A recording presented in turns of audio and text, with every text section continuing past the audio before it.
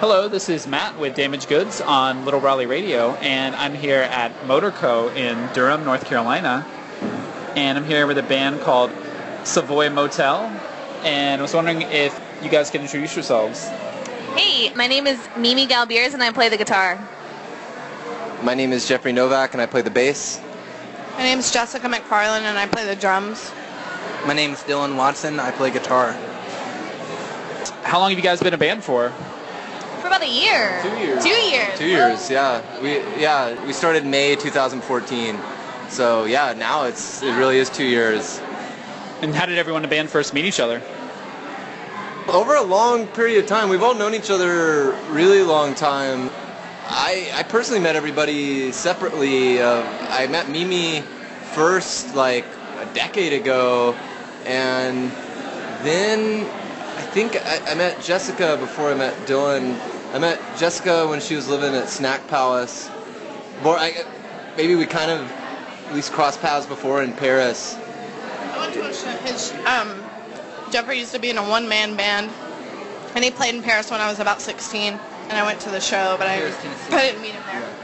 Paris, Tennessee, Yeah. There's a Paris, Tennessee? Yeah, that's where she grew up, and I played there one time. So we crossed paths before I met either of them, but then he's from Murfreesboro, Tennessee, and I met him when his old band, Kindergarten Circus, played with my old band, Cheap Time.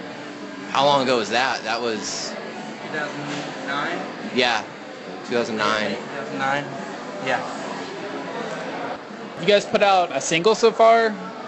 Yeah, we put out a promo version that we mailed to like writers and different people to try to get publicity, to try to find someone to put out one of our albums. But we just repressed it as a regular commercial single, but it's being delayed by the pressing plant right now. So it was supposed to be out last month, and we don't have it still. So we're hoping it's going to be out next month in time for our tour. The record store day really backed up the pressing plant in Nashville, and we can't get it through. It's something that should only take a week or two, and it's taken 6 months. I heard that they're exclusively printing only Sony releases. That's a rumor, yeah. A lot of times that can happen with like the big major label stuff. Will get pushed over, tiny stuff like our label, Official Memorabilia. It's got like zero clout. But Jessica used to work at the plant, so I was hoping she could go down there with like, Yosemite Sam, like guns shooting, like just like press my record, But no, I brought that up, and apparently it's not going to work. Is that why you got a job there, so you could be an inside source? No, I got a job there because it was down the street from my house, and I could ride my bicycle there. It's one of the worst jobs I've ever had. Was it really? A lot of former convicts. It wasn't the convicts that bothered me. It sucked because you're working in a factory. There's plastic fumes everywhere. You're in there for like 9 hours looking at records to make sure they don't have scratches on them. And then if they do, then you have to be like, okay, we have to pull this one and restart it all over again. It's just mundane. Awful job. It's not a bunch of cool kids sitting around arguing over the best Velvet Underground album? Absolutely not. We did a pressing of that Velvet Underground box set that came out when I was working there, and we redid it 4 times because it kept getting messed up. So, not very exciting. Well, what are some of the best bands coming out of the Nashville area?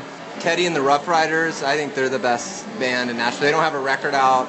They've been a band over a year, and they play regularly, but...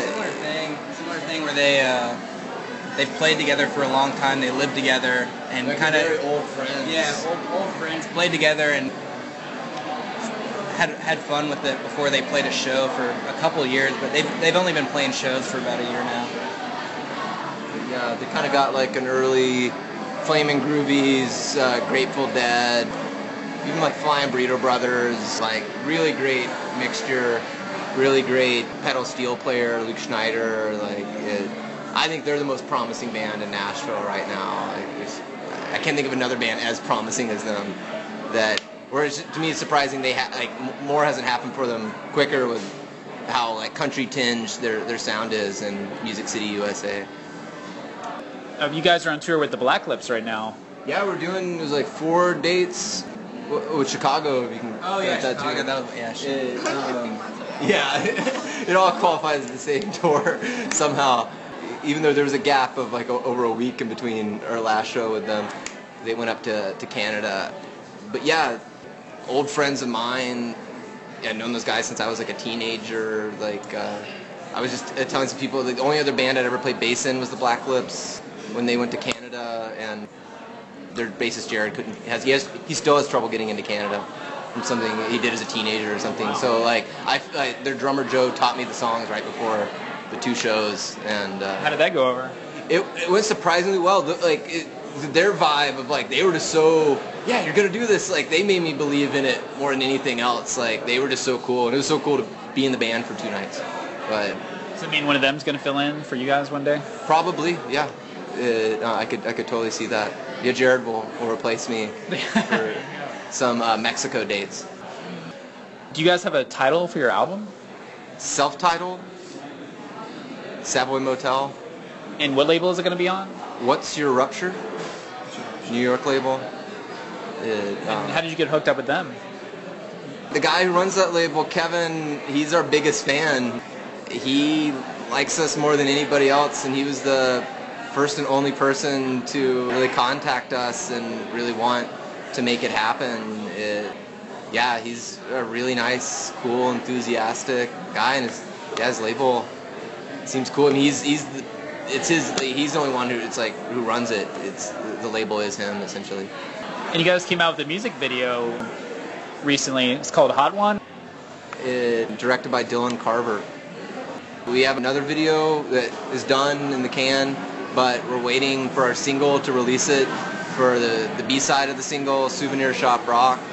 And that could be out in a week or 2, depending on, the label wants to hold off until the single comes out. So we're at the mercy of the pressing plant. We have all these things in the can, but everything's just waiting. Is this one going to be your Stairway to Heaven? The song? No, we haven't written our Stairway yet. That's has to be on our 4th album. Oh, right. But also there's a rule that your 4th album should be double live. It's like a KISS principle. Right. It's also known as the Fog Hat principle. Right. But I'd rather have a Stairway to Heaven than a double live album, maybe. Like, we all agree, like, Zoso is about as good as it gets. Like, oh, yeah. We get Zoso fever sometimes, where nothing does it like Zoso. Are you guys really into Thin Lizzy as well? I'm personally not. I've never heard a Thin Lizzy album I liked. I'm a huge Led Zeppelin fan, though. I can't get enough. Mimi and I are into Thin Lizzy. Yeah, they're like, I like Thin Lizzy. Yeah. Jeffrey's on his own on that one. Yeah. Oh, the album Jailbreak? It's pretty amazing. Yeah. Yeah. Oh, yeah. And so do you guys ever, speaking of Thin Lizzy and Led Zeppelin, do you guys ever do cover songs? Doors cover. We haven't played it in a while. We do Summer's Almost Gone by the Doors. Nice. Good one, yeah. Yeah. That's an unexpected Doors cover. That's good, though. I guess so. I always thought it was not that great of a song. Or it could be changed in an interesting way, so I think that's why we did it. But yeah, it's a cool song to do. Hopefully we'll play it again soon. We haven't played it in a while. We do it a lot slower than the original. Have you guys seen any Savoy Motel tattoos yet? No, not yet. How would you feel if you saw one of those? I think I'd be touched, I would. How can you knock somebody for wanting to get a tattoo or being that big of a fan? Yeah, I'd probably want to take a photo of it. Heavy Cream or Cheap Time have any tattoos? I never saw that. Yeah. One? Yeah, I have my own. Jessica tattooed the name of our album, Heavy Cream Danny, and it's on my ass. But it looks good. It looks great. So you guys have all been in other bands? Yeah. Yeah. Jessica and Dylan, Jessica and Dylan were in a band called Heavy Cream, and then Jeffrey and Jessica were in a band called Cheap Time. What's that song? Do the Watusi? Yes. Watusi. Yeah, that's a classic. I played that on my show. So yeah. I had a band, Diwatusi, in Nashville as well. D. Watusi. What are the future plans for Savoy Motel? We want to put records out and go on tour.